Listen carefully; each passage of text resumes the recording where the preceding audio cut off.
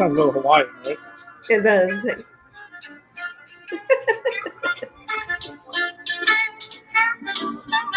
Yeah, the lays on and stuff. But what's up, everybody? Welcome to a brand new episode of the Empire 161 show. Here on a Wednesday night, on a night that someone says like the slowest sports night of the year, because there's literally no sports on. So we thought it'd be a great opportunity to do a little bit of a different episode than we normally do. We'll always have some baseball, because that's what it is. It's all baseball teams. So, yeah, pretty excited for this one. It could be a little different here. But yeah, we're opening up with Choo Choo Boogie by the Manhattan Transfer. And that's from a League of Their Own soundtrack, because as we're talking about a movie, we're actually talking about a movie here on the Empire 161 show. So it's a little different. For me, it's like worlds colliding almost. But yeah, thank you for joining us. If you're joining us on the Facebook stream, if you're joining us on YouTube, if you're joining us on Twitter at our handle at OneFire161 Show, or if you're joining us in the audio-only version on Instagram, or wherever you found your podcast. And with me, as always, is Lisa Garcia. Lisa, what's up? Hey, surprise, everybody. You got us 2, maybe 3 times this week. Who knows? Yes. But yeah, this is a special edition episode. We figured we would fill your life with some free baseball knowledge, because there's nothing to watch tonight if you're a baseball fan other than the ESPYs, which I look forward to. I like the ESPYs. I don't think I like them. I do like them. I like watching them. But I'll tape it and watch it later. But oh my gosh, I am so excited about what we're going to talk about today. As Ed mentioned, we are going to talk about the 30th, which makes me feel really old, anniversary of A League of Their Own, which is a classic movie. We're going to deep dive that a little bit. We're also going to talk about the first episode of The Captain, and I have so much to say about that. And we have to talk about the All-Star break, the Home Run Derby, and the game. And of course, who won MVP, because that's my favorite part of this whole entire conversation. And if you've been watching the show, you know why. So excited to get into all of that. Thank you for everybody that's joining us right now. Hopefully you know, if anybody's watching live, comment, tell us your thoughts and opinions on what we're about to share too. We want it to be interactive. Yeah, absolutely. And listen, there's no one else is watching games or anything, so why not go ahead and jump into conversation with us? Yeah, let's get it started. Let's talk about the baseball that happened over the last 2 days. Not, a lot. Well, let's see. Last night was very Yankees specific, but we can, talk about the Home Run Derby that was on. We'll start by talking about the Home Run Derby that was on Monday night. And if you listen to our last episode, and we've mentioned it a couple of times, we have a pool that we do amongst our friends, and yeah. So Lisa, and guess who won? Guess who won this year? I'm always joking about how it's rigged. Not this guy. And much as I love her, that guy's wife won this year. I don't know how these things happen. By the way, nice shirt. Nice shirt. Thank you. I was trying to probably keep the camera's a little too close. So, listen, she always gets a good pick. She always does. It's annoying. It's annoying, honestly. Is she the one that picks them out of the hat? I feel like she knows how she folds the pieces of paper. I don't know. So usually she does, but this year she didn't. Actually, when Jerry and his father, Ron, showed up, the 3 of us randomly went around and we picked the names out of the hat. We picked it out of a little Yankee ice cream helmet cup that I had. That was the closest hat I had to me. So we did the drawing there. And yeah, well, Faraci, the head guy at Pop Culture Pros, and Tim Tabala, who's all over the network, they were also involved in the Home Run Derby pool. Grogan, who actually guested on this show a while back now. So a lot of people involved with it. And Jerry also was filling in at one point. Mm-hmm. So, yeah, there was a lot of people that were on here. And my wife got Juan Soto. And lucky dog. She won. Doesn't share. There's no sharing of a dime. Everyone's got to pay up, including me. And that's just how it goes. So, Lisa, who did you have? I had Kyle Schwarber, and he went up against Albert Pujols. And as soon as I saw that he went up against him, I was like, well, I'm out the Derby. Also, I just want to shout out my friend Demond, who just logged in. That is his nickname for me. So what up, D? Thank you for joining us today. Oh, yeah. What's up? Get that comment out there. Thanks, Demond. Thanks for checking us out. He is the only person that's allowed to call me that, and there's a reason behind it that if you know, you know. So okay. This is my near and dear friend from work who I love and adore. All right, so thanks for tuning in tonight. Yeah, I don't know. You had Kyle Schwarber. I thought he was a good pick going into it. I mean, I know the odds in favorite in Vegas was Pete Alonso, who I was praying and hoping that I would get, but Jerry got. Jerry hates the Mets, so I got to admit it was actually I had some entertainment value to watch him squirm and be really, really uncomfortable while watching the Derby with him, and he had Pete Alonso. So he was really had an internal struggle going on there. So that was at least entertaining. I had Jose Ramirez, who's on one of my fantasy teams. He's been a keeper of mine for a couple of years. And he did crap. He did absolutely nothing in the home run derby. Switch hitter, who I thought would have been batted left-handed since he's got more power from the left side, he didn't do that. And that makes no sense. So, yeah, that was that. So, no, good home run derby. I thought overall it was entertaining. I did like seeing Faraci actually had Pujols, and it was listen, if it wasn't Alonso and my own pick, the sentimental favorite was I was actually getting a kick out of seeing how far Pujols was going to go. Me too. I was watching the old guy keep going. Yeah, when he had that little tiebreaker, I loved it. Yeah, I thought it was entertaining. Yeah, I thought it was really entertaining. So, okay, there we go. Yes, I thought it was really cool that he had that tiebreaker. Damon said it was better than the actual game. We'll get into that in a second. Damon is a massive baseball fan as well. We talk about baseball often at work. So, yeah, I was the young guy, Julio Rodriguez. Yeah. I was like, what? He was so impressive. I do want to talk for a minute about Pete Alonso and his like hyper focus. Zen, like they showed him meditating at one point. He was doing like almost like Serrano in Major League with his bat. Like he was all up in the bat. I was waiting for him to be like, F you, Joe Boo. Like he was so locked in. It was crazy. It was a little bit disturbing too. Like, come on, man, you won 2 years in a row. Like, it's okay. Somebody else can win. I kind of feel like he wasn't doing those all that crap and all the extra stuff in the last two derbies. In the last two derbies, he seemed way more relaxed and that's why everyone like gravitated to him. And that's why I thought he was winning it, because he took it seriously, but like in a fun way. Yes. And this year he looked like even when it was like an interview before it started, it seemed like he was nervous. I was like, dude, you won this twice in a row. What are you so nervous about? Just go out there and have fun and do the awkward head bopping that he did last year to the music.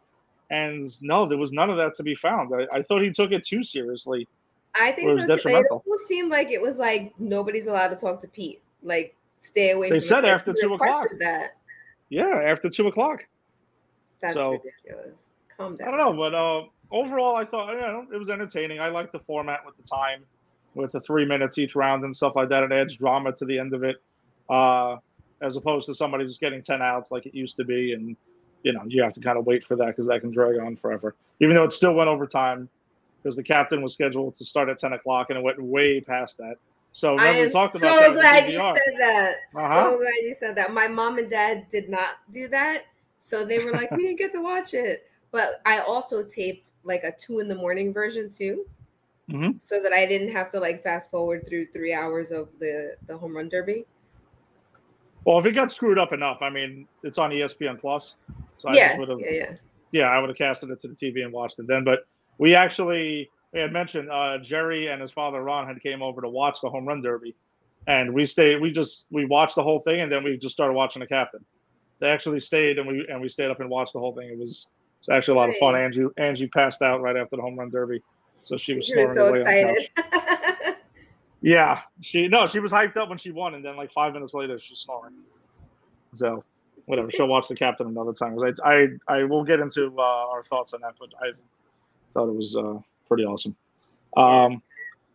Yeah, all right. Then we can talk a bit about the actual game itself, which was last night. We'll get the Yankees stat line on the bottom here. So, yeah, the Yanks were well represented though. The American League did win the game 3-2 to win their 9th All-Star game in a row. For whatever it's worth, I mean, it is an exhibition again, like it should be. And I wasn't a huge fan of it deciding the home field advantage in the World Series. I mean, I understand why they did it, but I'm glad it's gone back to like the way it should be. Best record overall gets the home field advantage in the World Series. But yeah, Yanks went ahead, and Giancarlo Stanton, Big G himself, was 1 for 2 with a home run and a 2-run, 2 RBIs. He was the All-Star Game MVP. This is my new screensaver on my phone. He looks absolutely gorgeous, and that uniform was dope. Both uniforms. Yeah, we didn't talk about it before. Yeah. Yes, those uniforms were. I love them. Particularly the American League one. I like how it was the dark with the gold pop. The white one was cool for the National League too, but the American League one looked really cool, and he looked phenomenal in it. But that's just my. Y'all know I love Giancarlo. Aaron Judge was 0 for 2 on the night. Jose Trevino was 1 for 2. Pretty excited when he got his hit. Nestor Cortez pitching to Trevino was a lot of fun because they had them both mic'd up. I thought that was a blast. The microphones on all the players. Yes, Damon, he's my crush big time. The microphone on all of the players was priceless, but definitely the two of them were my favorite.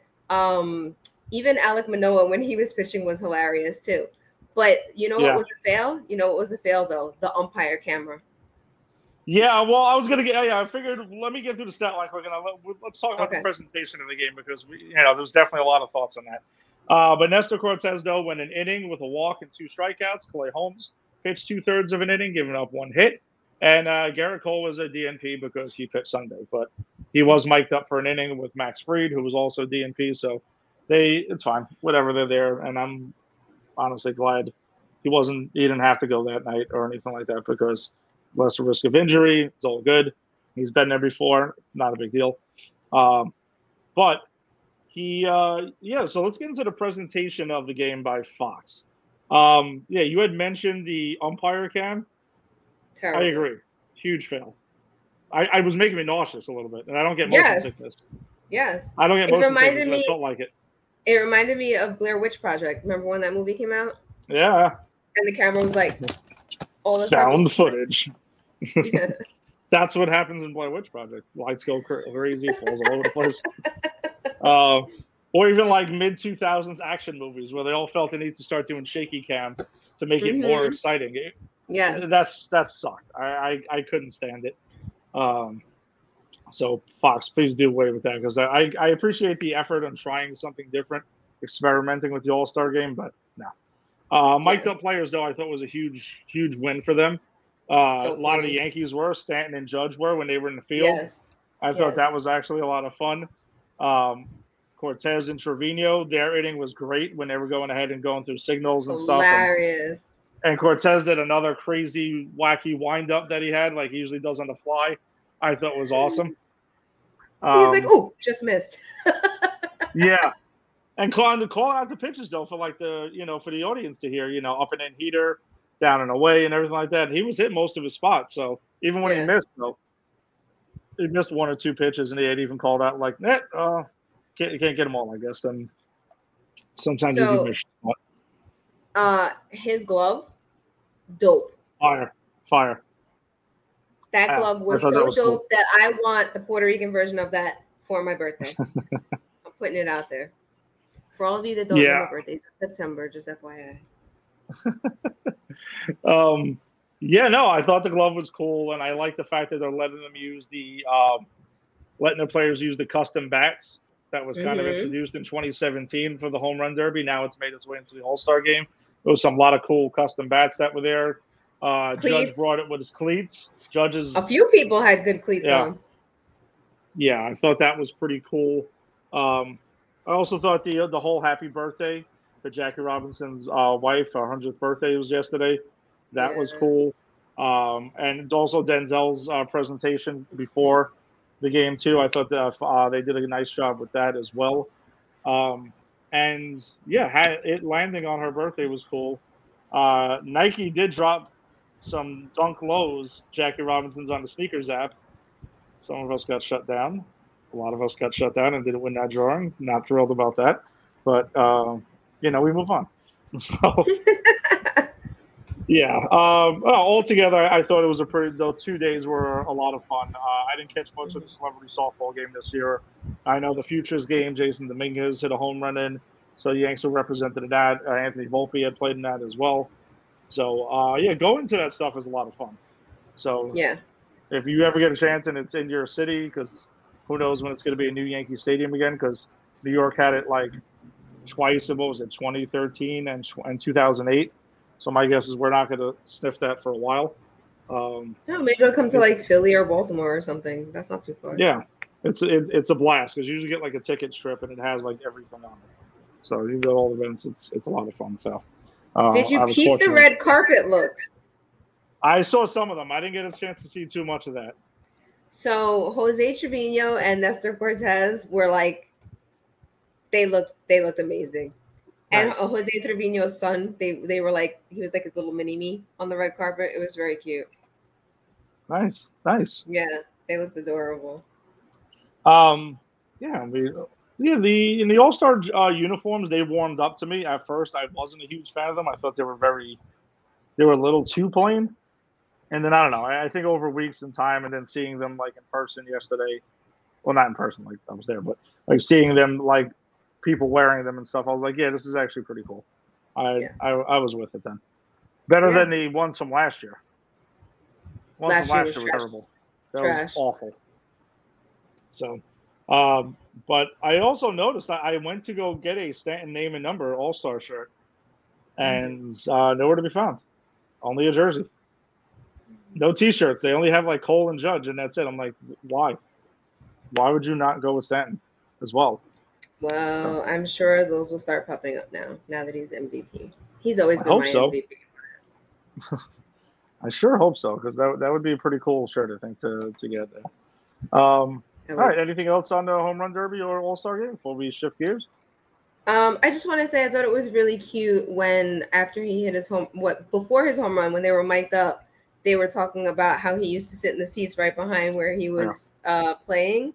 And then he hit a home run, and they were like, how close to that was that to the seats you sat in? And he was like, no, that's basically like exactly where I sat. So hopefully somebody has a fun souvenir tonight. Like, I think that's just so cool, you know? You go there as a kid, you watch games. He shouted out his mom and dad, and particularly his dad for bringing him to games when he was a kid. Afterwards, I don't know. Also, the bat that he got was also dope. The MVP bat. That was. Yeah. I didn't see the part. He got the car too, right? Are they still doing the car? Because I actually had clicked off. I didn't see that. No, yeah, I know they usually give the All-Star game MVP some sort of a car. That, I mean, I'm sure they probably donate them half of the time or whatever like that. They're probably like, listen, I got something just a bit nicer than this. So, all right, let's go ahead and then we'll shift gears then. And this is a little different for the show. We'll be talking about episode 1 of The Captain that debuted after the Home Run Derby. Okay, I'm going to say this for people who are like me and don't watch things right away. If you're tuning in right now, you might want to tune out for a little bit if you haven't seen it. Yeah, damn it. I didn't. On Granny's, we have a banner that says spoilers all across the bottom. I did not make one for this. But listen, if you're a Yankee fan of a certain age, then I think there's really no spoilers in this. You remember what happened for the most part. But no, I think it was actually really well done. If he sees this, Randy did a phenomenal job with directing it. It was cool. I can definitely see the influence from The Last Dance. At least I don't know if you watched The Last Dance or not, but it was the Bulls 30 for 30. But I can definitely see some similarities there. And I liked it a lot. Like, I really loved the way The Last Dance was was the cinematography and the directing and the music and everything, and that's what made it. And I'm glad that this made it in as well, because it is also the executive producers of The Last Dance and Spike Lee as well. So yeah, the style of it I thought was really cool. Music choices were excellent. Definitely takes you to the time period they're talking about, which I thought was really cool. And yeah, the interviews that they had with the blue background and everything, I thought that was really cool. That looked well. And yeah, I mean, again, the thing I think I took away that I learned from the first episode was how much Jeter doubted himself during the time he was struggling in the minors. That is something that he didn't really discuss too much during his playing career, because, as we've talked about it on previous episodes and stuff, and you're familiar, Jeter was a master of the media. Like, he would say a bunch of words and give you zero to dissect. Can't twist it. Can't turn this into some cute little headline. Like, stuff what they're doing with Aaron Judge right now with that interview with Marly Rivera, that whole thing has gotten blown way out of proportion. Jeter gave you none of that. And Jeter's private life was never, it's like people knew things but couldn't confirm or deny any of it. And it just kind of stayed there. And that was that. So yeah, I found it really fascinating how much he doubted himself and how much, I mean, I always knew Jeter to be have a huge competitive drive. It was why I think him and Jordan became like actual friends during his career, because he kind of reminds me of MJ in that way, where he has that drive where, like, dude, you're gonna have to kill me to beat me, and that's what drove him there. And that was my biggest takeaway from the first episode. I also love the fact that it followed Jeter's story, but it also told the story of the Yankees during that time. It wasn't just strictly hyper focused on Jeter. It told the entire story of the Yankees at that time. There was a lot of Don Mattingly, in the beginning of Jeter's career, which they did cross over briefly. There is that factor there. And yeah, at that point, Mattingly's story was, a bit sad because he was going out the way, he did. And, 95 is still, for me, the most heartbreaking loss I've ever experienced as a Yankees fan. Very much tied to Mattingly, because I waited my entire childhood to see him in the playoffs, and then they had that crushing loss to Seattle to end it. But he also hit 417 in that ALDS, so he got to shine and go out like a beast. Yeah, Jeter. The Jeter view of that, though, is what I thought was very interesting. What was your biggest takeaways from it, or things that maybe you learned that you perhaps didn't really know or weren't that aware of prior? I mean, the one thing that from what you mentioned that really stuck out to me was the whole thing about the failure, right? Like, so this does not equate to what he experienced, but I remember I went to college I started college the summer before classes actually started, because I was in a special program where I was going to get a few credits ahead of time. It was my first time away from home and not knowing anybody. I went to another state. I went to a state that has very different vibes than New York. I went to school in Delaware. I stuck out like a sore thumb in many ways, just because of my New York vibe. And I remember over that summer, I was doing okay at first. I learned over that summer that I'm actually very introverted.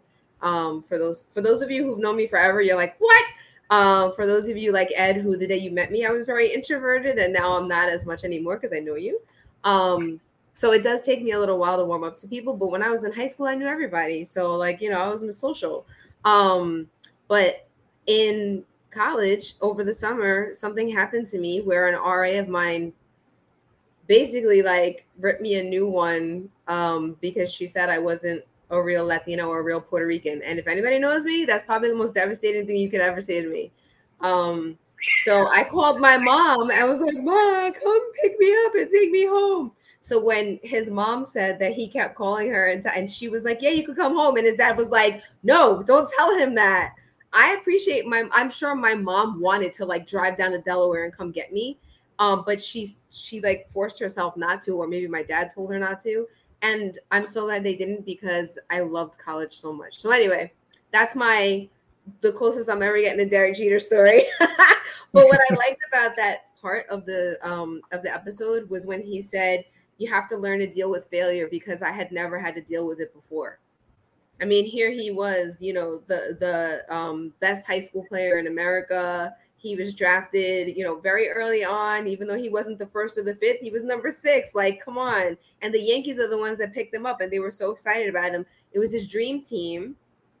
I got teary-eyed when they showed the home video of the phone call when he got the call. Because that was really cool. Mom's reaction, I was like, oh my God. Oh my God. His mom's reaction was she's like, that's his dream team. That's his dream. His grandmother's going to have a heart attack.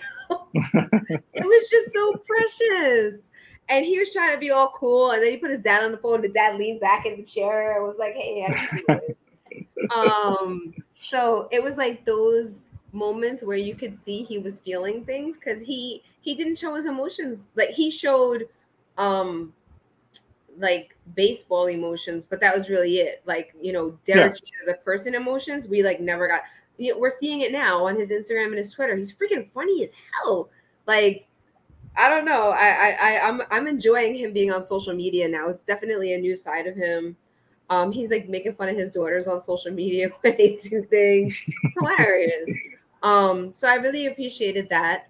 I also appreciated, I guess, kind of like you said, like his drive with the way Michael Jordan had his drive. Like he was so confident, but to me, as a biased major fan of his, it never came off as cocky to me. Whereas somebody else who he was always closely associated with throughout his career was cocky as hell. And we're going to talk about that person eventually, I know.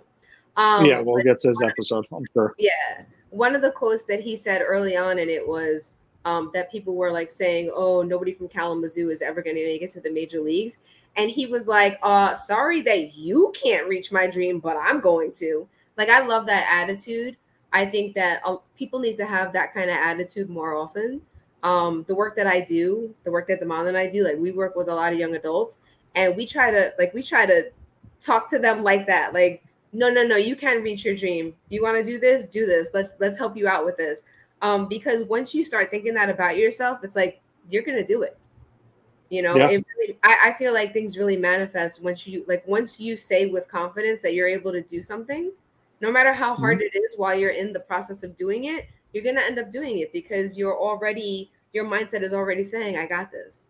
So I love that from an early age, he got it. And that goes back to his parents when he used to say, I want to be the shortstop for the Yankees. They never said to him, no, you can't do that. Or no, that's too hard. They encouraged it. And they took a lot. They took a lot. I mean, I've always liked kind of how how they always portrayed his family. And to see in this episode a little bit more about his family. I loved it. Because I can't imagine how hard it was for his parents being married, being a interracial couple in the area that they lived in. I mean, anywhere in America during the time that Derek Jeter was a kid, an interracial couple was hard. It's still hard now sometimes. Yeah, no, for sure. And definitely back at that time, it was, I mean, I can't even imagine what it was like. I mean, that's a lot. It really is. Let me throw up a couple of quick comments here from Yankees Morning Brew. I believe, that's D's boy that you had mentioned. What's up? What's going on, dude?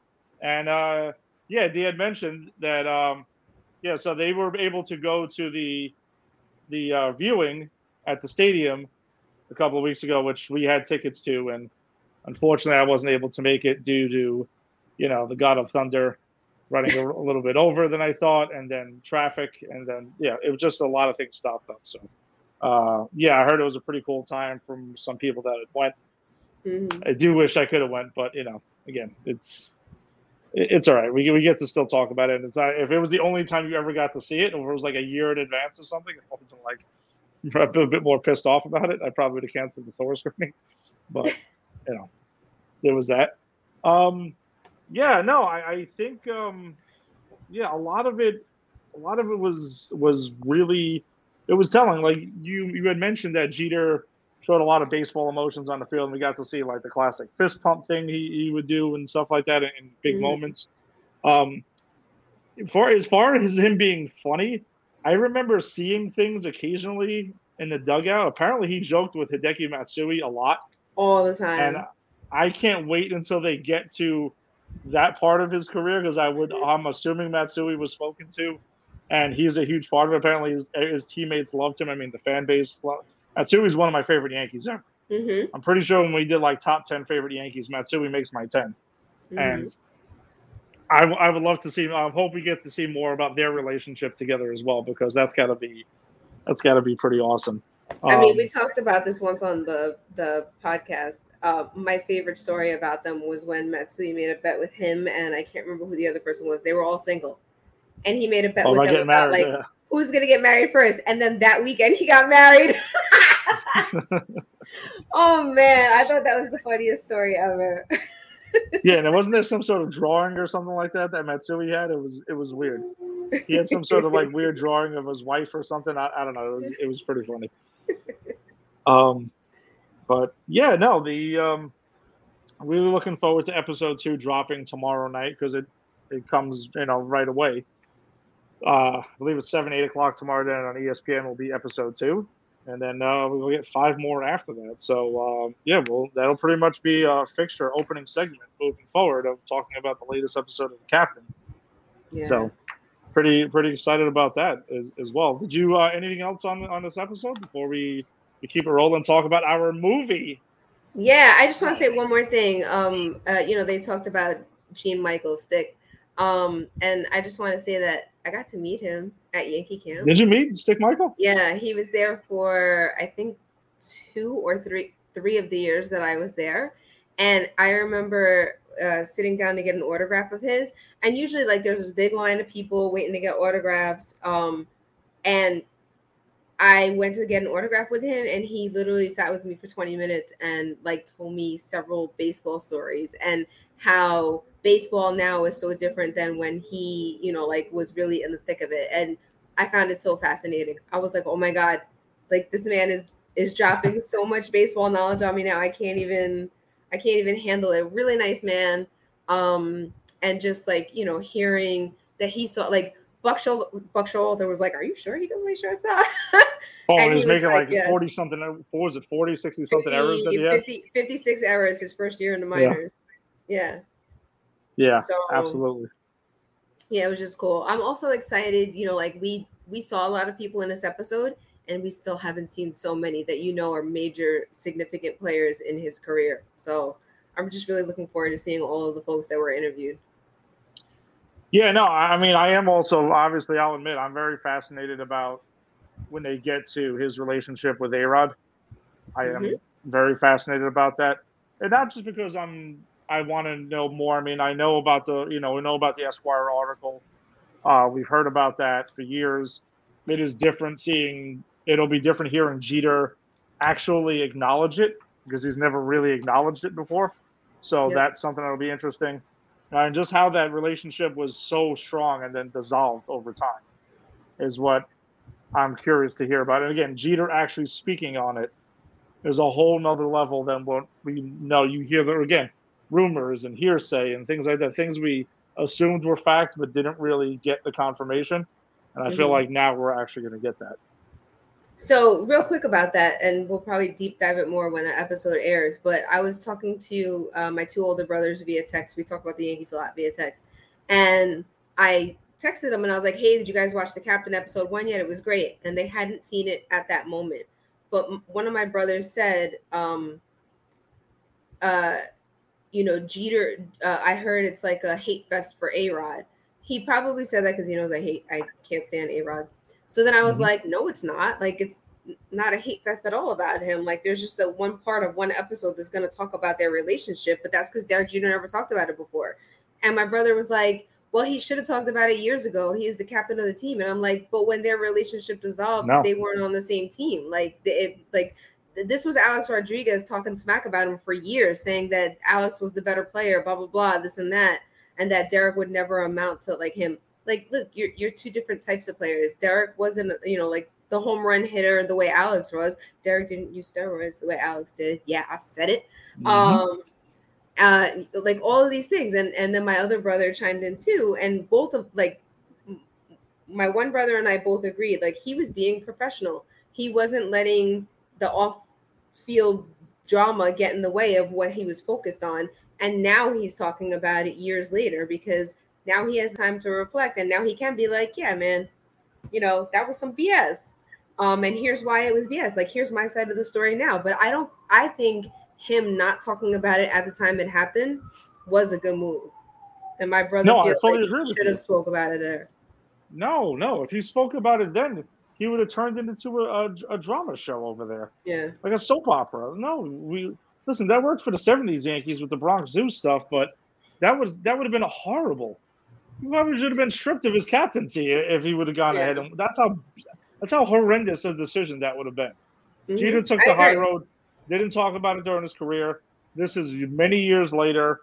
This is, it's a documentary. This is a totally different story. So I actually think that was definitely the right move. And now is the time to talk about it. And again, like, there's a lot of things that we learned in The Last Dance about, Michael Jordan and the Chicago Bulls in the 90s that you heard rumors about, but no one ever talked about because Jordan didn't talk about it either.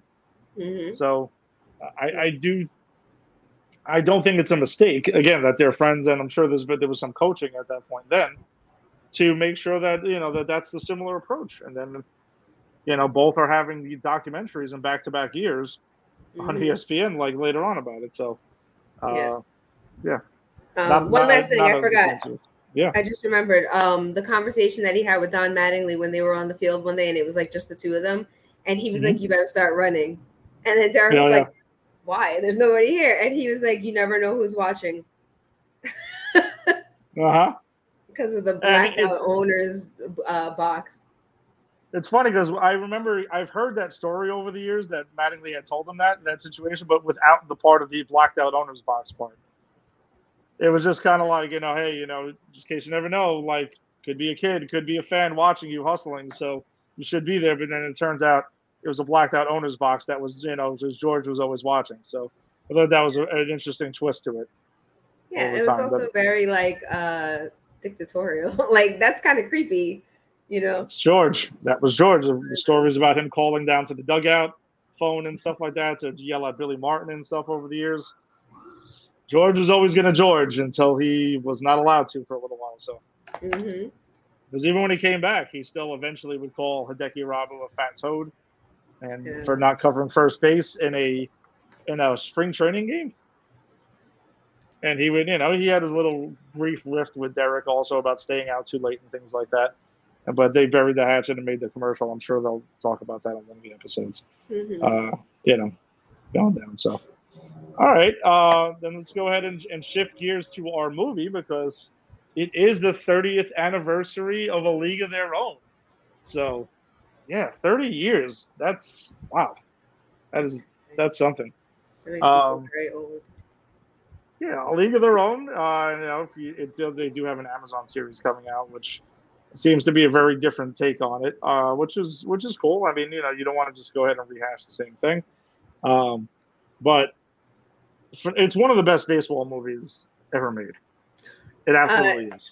So I'm going to go over a few fun facts throughout our conversation, but it is the best baseball movie in terms of the highest grossing. Is it the highest grossing baseball movie ever? It's the highest grossing baseball movie of all time. It grossed $107.5 million at the box office in 1992. And that was the only baseball film to break the $100 million mark. Yeah, I mean that is very impressive. I mean, I didn't even especially think about with a mostly female cast. Yeah, no, that it's true. I mean, that's something that, especially at that time, I'm sure there were people who were turning their noses and stuff like that away to it. But anyone who I know that's watched the movie will praise it very highly. I mean, more baseball fans that would watch it will praise the baseball aspect. The the performances that are in the film, the direction by Penny Marshall, everything to it. They're just the little details and stuff like that. Even the comedic elements with like John Lovitz. I actually completely forgot how hilarious he was in this film. I completely forgot how funny he was in this. He was absolutely hilarious. He was, and they said quite a few of his lines were ad-libbed when he says, "I'm gonna go home, eat some whatever, and get my pickle tickled." Like that was Oh, yeah. And when he tells when he's leaving the barn and he tells like one of the cows, "Oh, shut up over there." That cow in real life was actually giving birth in that moment. Really? Yes. Nice. Yes. Nice. Did not know that at all. Yeah. Um, Also, I thought that when John Lovitz first came on, I was like, "Oh, look, Nestor Cortez." Nestor Cortez looks so much like him. Yeah, I mean, Gina Davis is great as Dottie Henson, and she totally pulls it off. Looks pretty fluent with, in playing baseballs. I also think that's something that's very important when you're going to cast an actor and actress to play a sporting role. They have to look natural doing it. Jerry always rips Wesley Snipes for not looking great playing baseball. Mm-hmm. You could tell he's just an actor trying to fake the funk over there. So, but Gina Davis looks good playing it. Madonna's good in her role as all the way May. Mm-hmm. Rosie O'Donnell is also really funny as well. Yeah, and then was it Laura? Sorry, Lori Petty. Kit's Lori Petty. Yeah, I was thinking of Kit there. She also pulls it off as well. I wanted to actually ask you though, since there's a long debated topic in this film. Oh no! Save that for later. No? Save it for later. You want to I save know where that you're for later? going. Because I mean, yeah. Angie actually reignited it because she after we watched it on the other night, after we did our show, she was like, "Did she?" So I have a fun fact about that, but I think we should save that for later. One thing I want to say about what you were commenting on about how natural people look, they actually, every woman who auditioned for the movie had to learn how to play baseball. Like they were trained by I think they said the Chicago Cubs for the movie for 3 months before the movie. So everybody got trained. And it was to the point where when Gina Davis was training for the movie, she had never played a sport in her life before, she said, and she had like natural athletic abilities, and the people that were training her were like, whoa, like there are some things that you're doing that that's hard to teach. And she said that that's what kind of encouraged her to pick up archery. And I don't know if you remember, but she went to the Olympic trials for archery. I actually totally forgot about that. In like 1998 or six. I don't remember what year it was. But yeah, It was because of her conditioning to be Dottie Henson on A League of Their Own that she realized, whoa, I'm an actual athlete. And she's very tall too. So that's pretty impressive. Also, when she did the split to impress the photographer, the newspaper people, she really did it. They all of the players, the reason why they wanted them to play baseball was because they really were playing when they filmed those scenes. Yeah, no, you have to. You can't go with I think it seems to be pretty obvious when there's a stunt double in a sports movie. Yeah. When they're cutting away and you never see the face and everything. And that reminds me, the scene where the one woman, Alice, has that big old bruise on her thigh, that was real too. That wasn't makeup. She really had that bruise on her thigh. Ouch. They said it took like 3 years for the thing to heal afterwards. Damn. Yeah, that thing was nasty. Yeah, and the movie also does a good job of not shying away from the times and stuff like that about how much society was kind of looking down on an all girls baseball league, all women's baseball league, and people telling them the whole go to the kitchen and all this other stupid shit that people would say, and I'm glad it didn't shy away from it. I'm sure I'm assuming it was much worse than what we see in the film. I mean, obviously the movie is supposed to capture that, but it's still, a drama comedy. So they're not going to go too far. Like in 42, obviously we know it was much worse than, what was shown in that film. But they push it as much as they can to keep it within a film where it's entertaining and stuff like that. But kudos to them for not, sugarcoating it and stuff like that. That they went for it in those aspects. Yeah. In rewatching the film as the person that I am today, as the woman that I am today, I do have to say that I loved it growing up. I was excited to rewatch it, and then while rewatching it, I was like,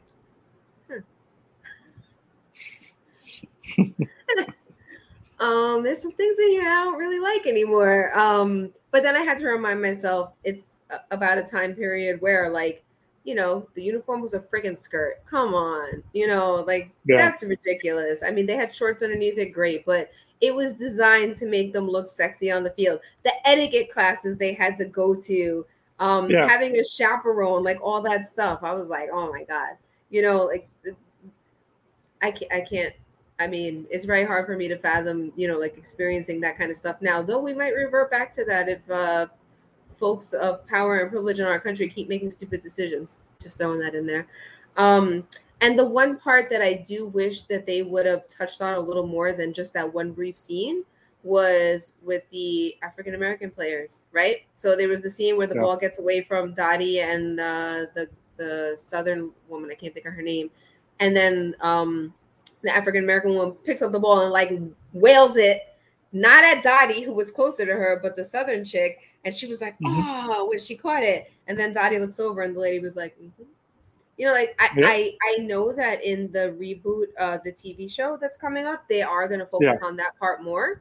So I'm excited to watch that because, there weren't just white women who were able to play softball. Hello, I'm Puerto Rican. I'll play baseball. I mean, which was my first sport, not softball. Mhm.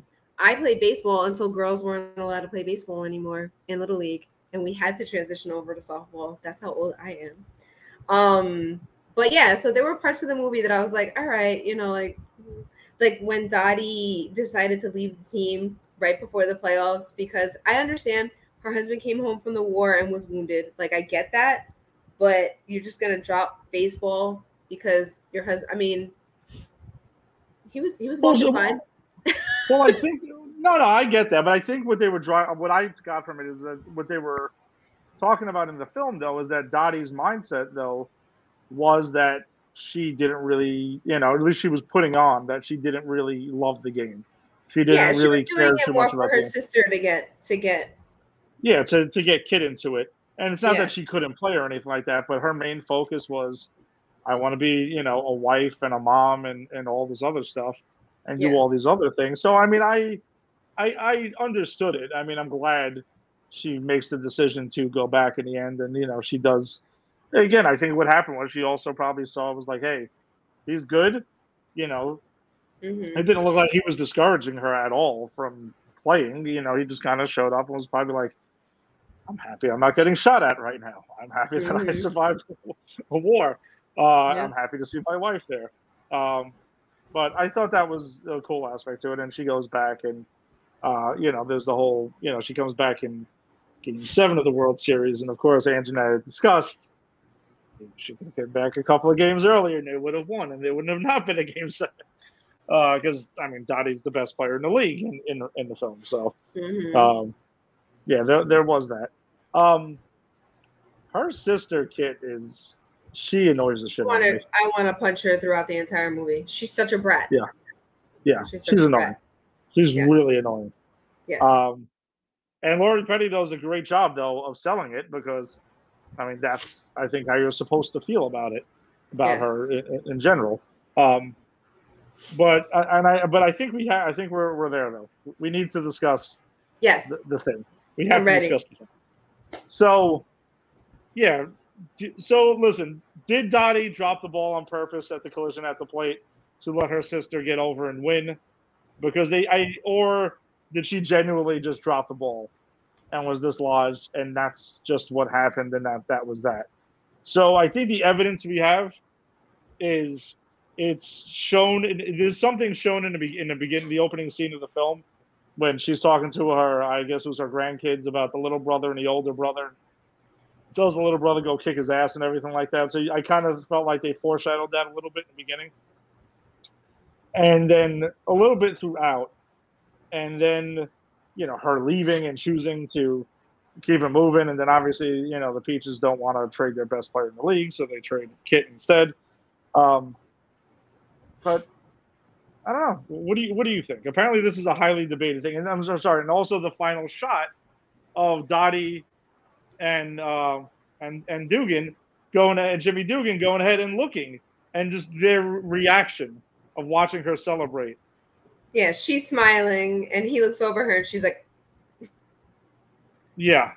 yeah. So, did she do it or not? Was it thrown or was it not thrown? What do you think?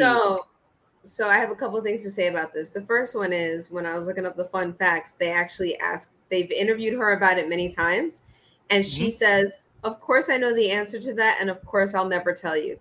And she has never told anybody what the truth is, and she said she never will. Mm-hmm. My thought on the movie is I think she did do it on purpose because throughout the movie there's like this jealousy that Kit has about her. She's known to, she's the best player in the league. They tell her how pretty she is compared to Kit. Oh, Kit's just her little sister. She's the reason why Kit even got in the league in the first place. They wanted to keep her on the Peaches, not Kit. Even like when they're walking back to the farm and they start running, like major sibling rivalry on Kit's part, not on her part. She was always Yeah. like, yeah, whatever, like whatever. My personal thought is, look, it could be my dad, it could be my mom, it could be one of my nieces or nephews. You're getting tagged out. Like if we're on opposite teams and I'm the catcher and you're coming home when you shouldn't have, when your third base coach is telling you stay on third and the ball's already coming in and it's coming to me and I catch it, you're getting tagged out. I don't care who you are. I don't care. I'm not letting go. I was really struggling. I'm still struggling with this to think if did she do it intentionally or not. I mean, oh wow, before I say that, we got a comment just here. Called me out. Nah, he's got to learn. B, he's got to learn. I love him. I love that child. He's got to learn.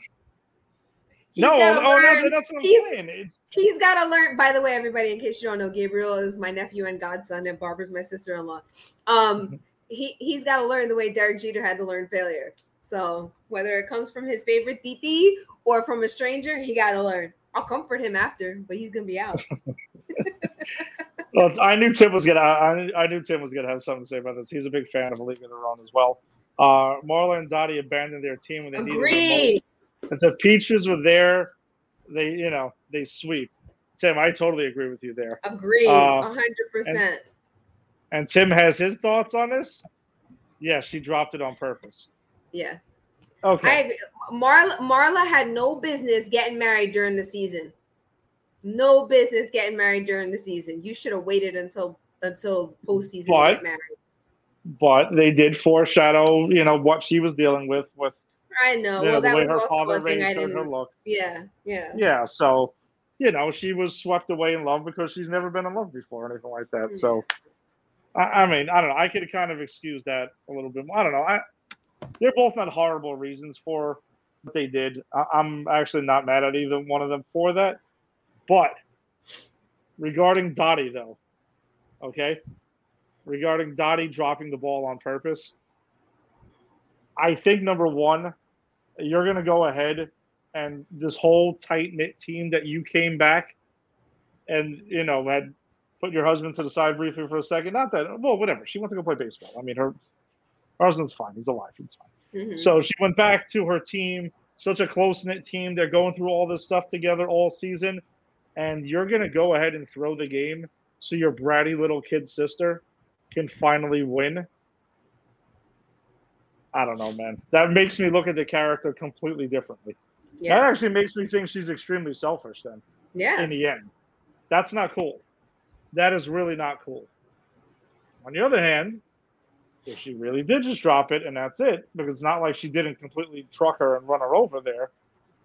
If she legitimately dropped it, then, I mean, what are you going to do? Sometimes the underdog is going to win. So, all right, I told you Tim's a huge fan of this. I'm actually kind of surprised he didn't try to pop in before on this.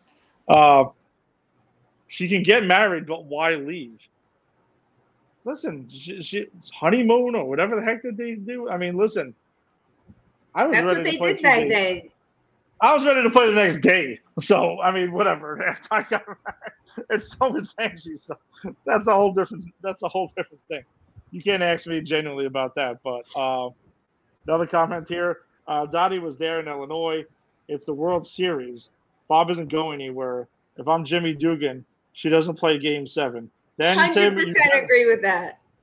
I agree, but then the Peaches most likely lose Game 7 and don't even get to the final play because she did drive in the 2 runs as well. She did. Angie said the same thing at first, but I was like, she did drive into 2 runs, so giveth and taketh away. You needed her bat in the lineup too to get to that point. So I don't know. It just makes me see Dottie in a totally different way if she did job and drop the game. That's not cool. And what kind of a message does that send in general? Does that say, hey, little sisters or little brothers, be a brat, throw your fits, and eventually when it matters most, your older sibling will give in and let you win in the end? No. Let me tell you something. That's a shitty message. My older brother, Barbara's husband, when we were kids and we used to play games on like Nintendo or Atari, again, that's how old I am, Commodore 64. If I started beating him at any point, he was ripping that game system out of the wall and turning the TV off. Just so he could say, we never finished the game, you didn't win. When we were playing Monopoly, he would flip the board if I was winning. Me and Steve fixed Kurt's ass with that shit because he used to try to pull that shit too. And we were, because we there was both of me and Steve, and it was Kurt, and it was others, and it would be like a tournament. So if Kurt pulled his shit, he lost and he was off. That was it. So he stopped doing it eventually. Oh, let's get some more comments here, and that's why Gabriel already knows failure. It's a very, very important thing there. You got to learn failure at an early age. I mean, you start with Derek Jeter. We were just talking about him in the last segment. You know, Jordan's talked about it as well. His brother used to always want to beat him too. So, and he's the worst. Yet they're about to celebrate an anniversary in 10 days. Oh my God. Tim, by the way, Tim, this is a great line in the film. Avoid the clap. That was Jimmy Dugan. Tom Hanks he's always awesome in everything. Oh, and so especially in this. He is phenomenal in this film. Him and Gina Davis have great chemistry. They really do. So, of course, there's a couple of quotes from the movie that stand out, that being one of them. Obviously, the most famous one that, like, nobody could have predicted. There's no crying in baseball. Yeah. Like, come on. That's one of my favorite scenes, probably. When she's just like, okay. Are you crying? There's no crying. I also like when Dottie is leaving and he's, he kind of meets her outside and he's like, where are you going? When she was like, it's hard. He says, it's supposed to be hard. If it wasn't hard, everybody would do it. The hard is what makes it great. I 100% believe that. We were just having a conversation with somebody the other day during our post game about how hard baseball is. And it's not for everybody, and some people will equate the fact that it's hard with it being boring, right? Because you can't hit a ball with a bat because, like you tried it twice in your life and then you never did or whatever. Obviously, anything takes practice, right? But it is hard to hit a circular ball with a round bat, and the ball's coming at you and it's not coming at you straight all the time. It's not coming in the same exact spot every time. So that's part of the reason why I love it. Like, it is hard. It is hard. And that's why a player who bats 350 is great, but 350 means they've only gone, 3.5 times out of 10, they hit the ball. Yeah. And not even just hit the ball, hit it successfully where no one caught it. Right. At all, or, grounded out or anything like that. I mean, the game is you do fail most of the time. When you succeed, you still fail most of the time. And you're hitting round ball with round bat, which doesn't logically make any sense. And that's just the basics part of it. Then you have to know exactly right out of the pitcher's hand. You're looking for grip. You're looking for spin. You need to decide what pitches does this guy have? What does it look? Everything looks like a fastball out of the hand. Is it a slider? Is it a curveball? Is it a changeup? Location. It's mind blowing when you really think about how difficult baseball really is. And the Jimmy Dugan quote you had just mentioned there too is what really captures part of the reason I love the game I love baseball so much. I mean, I do love all four of the major sports. Follow them all religiously. You know that anyone knows me knows that, but baseball is baseball. It's different. It's a whole nother thing. So there's another quote after the World Series when Kit and Dottie are like in the lobby. Yes, that line is hilarious. Oh yeah, that's Jimmy Dugan talking about the chaperone after he makes out with her and then realizes who it is. Listen, out of all the characters in this movie, Jimmy Dugan has the most quotable. He's the most quotable character. Absolutely. He has the best quotes. He absolutely does. Yeah. I don't know how much of that was ad-libbed or not, but he's the most quotable. He is. But so they're talking to each other after the World Series, and Dottie's talking about that she's not coming back. So Kit says, "You'll miss this," and then Dottie goes, "Miss it? Miss putting on all this gear? A doubleheader in 100-degree heat, which we're about to play this weekend, a double." And then she's like, "Yeah." And listen, I advocated for playing 6 games this weekend, knowing it was going to be hot as hell. I'm very happy that we're only playing 4. I'm going to regret it. I'm going to get I'm not mad headache. about that. I'm going to get a heat headache, but I'm going to have so much fun playing the sport I love. Okay, Lisa. We got a good question here from Tim. This is a tough one. Tim, you bastard. Managers, Jimmy Dugan from A League of Their Own or Lou Brown from Major League? Oh, wow. Like, most quotable? Most quotable or just like which one do we like better? I don't know. Both of them are tough because Lou Brown and I love Major League. I genuinely do. And I'm getting to rewatching it the Sunday night. It's the first time I've watched it in a little while. But I've said it on the show before. My favorite baseball movie, right up there. I mean, 61 I have a soft spot for, and I admit it's probably a little biased at times, but 61 is great. Major League is just fantastic. It's absolutely. I even like the second one too. It's not as good as the first one, but it's still funny. Mm-hmm. We don't talk about the third one, but yeah. Oh wow, Lou Brown. Damn, that is tough. Tim, I think you may have stumped me. That's almost impossible here. Tim watches Major League every opening day. Around opening day, it's always on TV a lot, and I happen to catch it as well. Tim, what is your answer, Lou Brown or Jimmy Dugan? How about you throw it in here as well? Lisa, what do you think? Who do you like more? I'm assuming you're going to go with Jimmy Dugan, but yeah, I am going to go with Jimmy Dugan. I think first of all, I mean, like there's extreme bias because I love Tom Hanks. So there's just that piece. I don't know, like the way he comes around and starts to like actually care about the team, you know, after a while, that clearly means that like he's recognizing, oh shit, they could play, you know. And then he ends up turning down a minor league managing contract to stay with them. Like I just think that was also dope at the end too. So I don't know, I like him. Although, yeah, some of the Lou Brown quotes were really, really funny too. But I don't know. I gotta go with Jimmy Dugan. Yeah, I don't know. I mean, I quote Lou Brown much more than I quote Jimmy Dugan. I'll say that. Oh wow, Tim is gonna go with Jimmy Dugan 1A. Tim, I kind of feel that's a little bit of a cop out right there. I think you're So in other words, he's saying Dugan. He's saying Jimmy Dugan. He's saying Jimmy Dugan. Yeah, exactly. I don't know. I personally quote Lou Brown much more, especially when someone doesn't feel the grounder. Like, you know, give me some of this Olay bullshit. And then let's see, Tim gets quoted from Lou Brown also because there's apparently someone in his talent deposit is it's a hell of an idea, Tim. So there's that. I don't know. And then Lou Brown with the white walls, and then like when they're offering him the job in Major League, and he's selling tires at the time, it was like, how would you like to manage the Indians? And he's like, I don't know. I got a guy who's asking for some white walls on the other line, so maybe I'll get back to you. How like nonchalant he is about it is fantastic too. Damn, I'm actually gonna have to go with Lou Brown. I will go with Lou Brown and then Jimmy.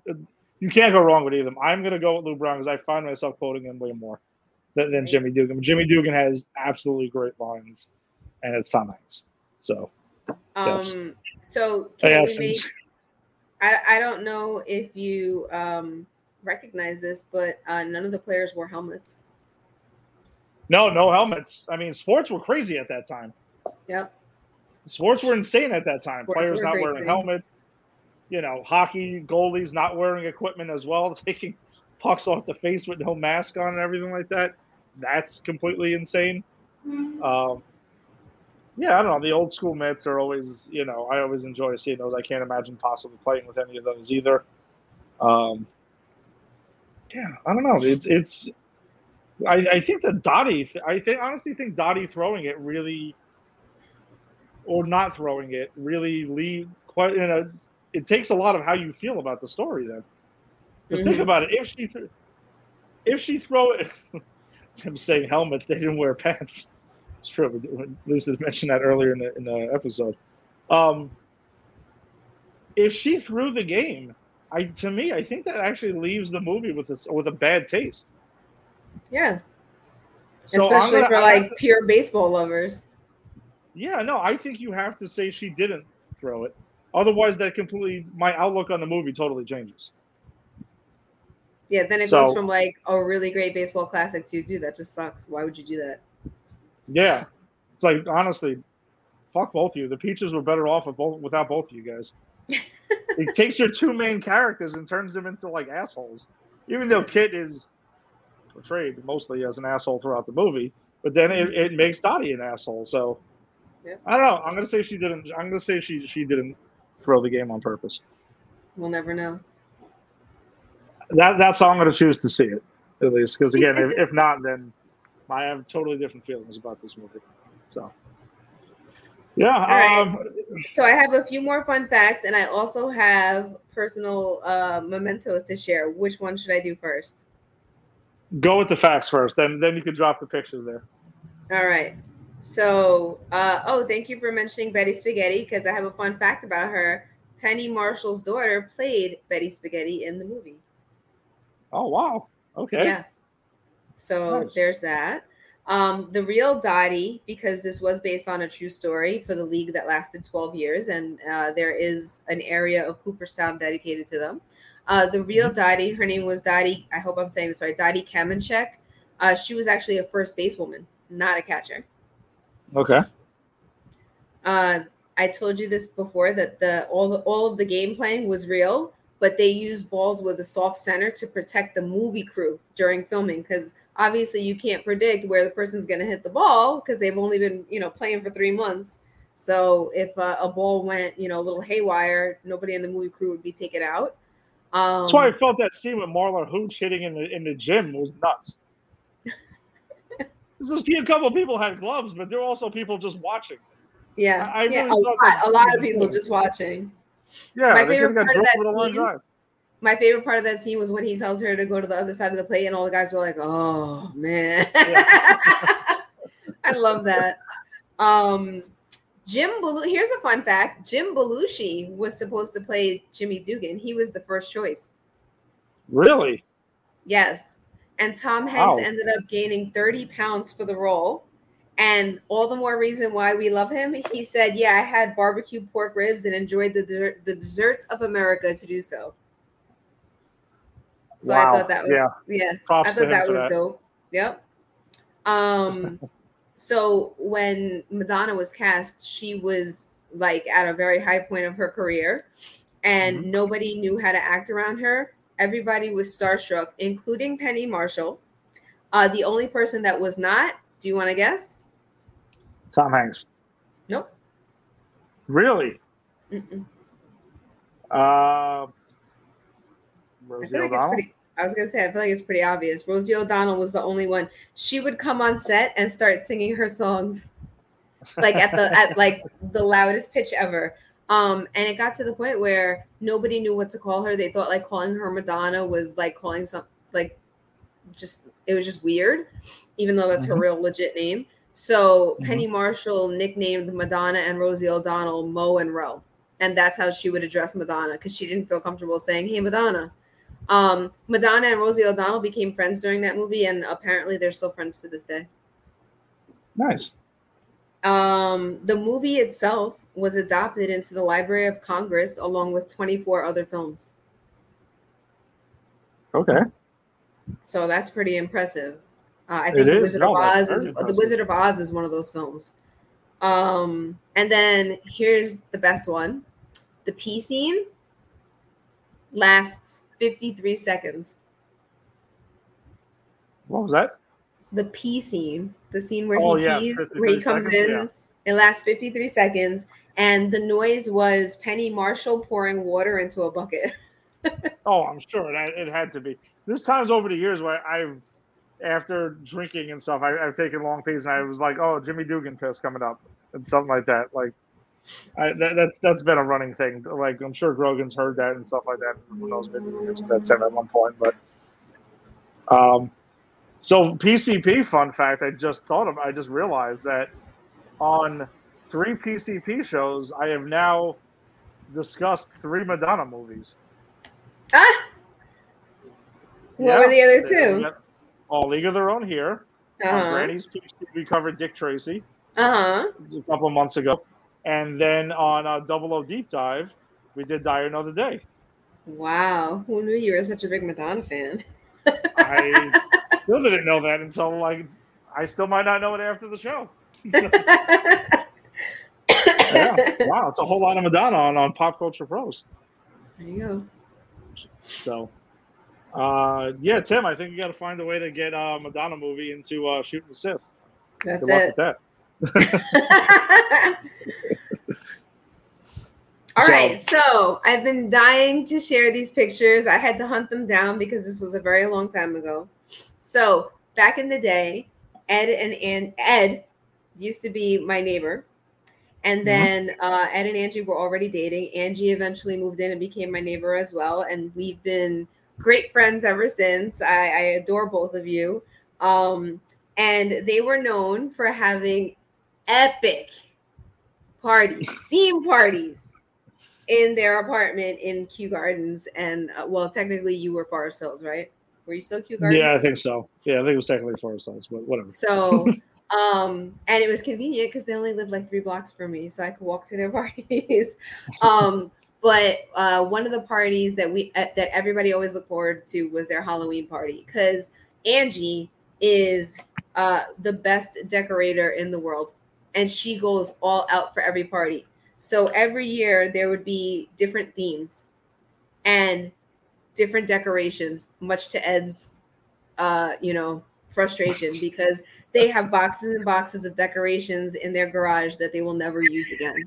But you never know. So anyway, 1 year, actually a few years now, we have teamed up to do group costumes. And of course, 1 year we did a League of Their Own. So myself, Angie, Carly, Tim, and Kelly dressed up.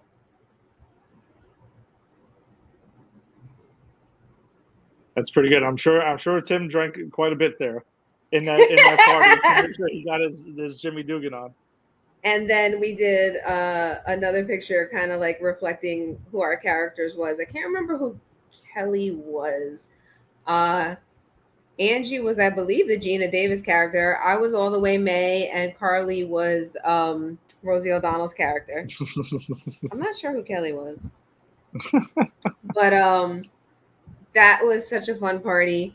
I wish I also had pictures of the year that you, me, and Angie. I think Angie has the picture when you were Groot.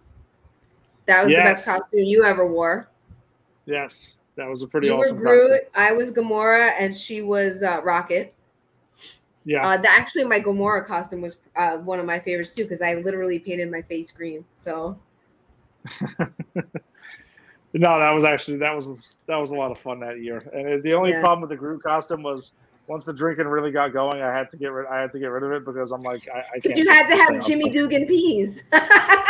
Exactly. Eventually, that's what happens at Halloween parties when you have a keg and you're playing a beer pong tournament and shit's happening. So, those were a lot of fun, and that you guys did a great job with the costumes. Yeah. that year as well. And all kudos, because Angie was also like the costume master too. She made your group costumes. She made her Rocket the Raccoon costume. She bought our Rockford Peaches outfits for us, and then we gave her the money for them. Like all her. And I still wear those socks during fall season too. The red socks that we wore during the. Yeah, I still wear those. But yeah, I did tell her recently I miss your parties so much. Oh my god, those parties were so much fun. She brought it up the other day that she was like, "Oh, should we bring it back to Halloween party?" Yes, the answer is yes. Well, we have a little time to figure that one out. We can discuss that one. I'm not shutting it down. I'm not the one who was like, you have to stop the parties or anything like that. Believe me, it definitely wasn't me. So I'm going to post those 2 pictures on our Facebook page, just so folks could comment and comment on what we talked about today. And this was a really fun special episode for me. No, I've had a blast. It's very different. I was actually looking on my phone for the pitching probables to go ahead and throw that out at the last second, but literally everything is TBD. So whatever, we'll find out, because Yanks do have a doubleheader against the Astros tomorrow. They at do 1 and 6:40. Yeah, so they get to jump right into the fire right in the second half. Then I got the Orioles, and then 2 games, the first half of the Subway Series early next week. So I'm going to one of the games.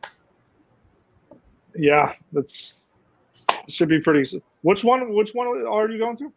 I think I'm going to the Wednesday. My aunt and my 2 uncles are coming to visit, and my uncle invited me to go to one of the games with them. Yeah, it's next Wednesday.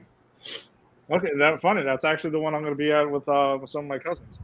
Nice. Yeah, so that should be a heck of a lot of fun. We'll coordinate. We'll talk about it and see if we can go ahead and meet up at Citi Field again. But I do need to get those awesome seats we had last year for that one. Oh my god, those seats were so dope. They were so cool, man. Totally. It was like our own little private VIP area. Yeah, just that. Unfortunately, I'll always remember that game for that. Then for Gary Sanchez not applying a tag. Oh my god. Yeah. He might have gotten booed. Oh, absolutely. He came very close. No. I mean, from us. Like, he came this close to getting booed from us. All right. Well, then let's cue the music. Well, thanks for joining us tonight, as always. If you like what you heard here, and you're joining us on Facebook, join the Empire 161 Show group, and join the group. We've got lineups and highlights and all other kinds of cool stuff that we share on a daily basis. So go ahead and check that out. We got second half coming up, trade season and stuff like that. A lot of things to talk about there. So check us out there. Also check out Pop Culture Pros as well, since that's who we are presented by. Check out the Mothership website here. If you're checking us out on YouTube, click and hit subscribe on Pop Culture Pros, so you can go ahead and check us out on a consistent basis. And if you're on Twitter, at Empire161 Show, go ahead and tweet to us and like tweets and get into the conversation there on a daily basis. If you listen to us on a podcast, hit subscribe to Pop Culture Pros. But a lot of cool stuff. We're usually on Sunday nights, so we'll go ahead and we'll discuss, but there's a good chance we will see you Sunday night, and we'll be talking about, the games that have happened between now and then as well. If you're into comic book stuff, you can check out Granny's Peach Tea. We're on hiatus right now, but you can go ahead and check out our Thor Love and Thunder review, as well as our Miss Marvel season finale and the Boys season finale. So check that out. If you're into the Mets, the Met fans, check us out. Check out the Put It in the Book show with Valachi Rodriguez and Keith, as they cover the New York Mets for the network. If you're into James Bond, you can check out Double O Deep Dive with Jason and Vinny. If you're into Disney, check out Gabby and Ashley on Skyline Reviews. If you just want top entertainment on a weekly basis, movies and shows, check out Don Owens on Am I on the Air? If you like wrestling, check out Tim and Eric on the Just Too Sweet show. If you want more Tim and Eric, check out the A to Z show as well. They cover everything under the sun from A to Z. And if you want Star Wars, check out Sandwich Shooting the Stick. So, well, enjoy the rest of your evening. Let's go Yankees. Let's go ahead and kick some Astros ass tomorrow in that doubleheader. Please. Some O's asses. And we'll see you next week. All right? Hope you enjoyed it. Peace. Bye, everybody.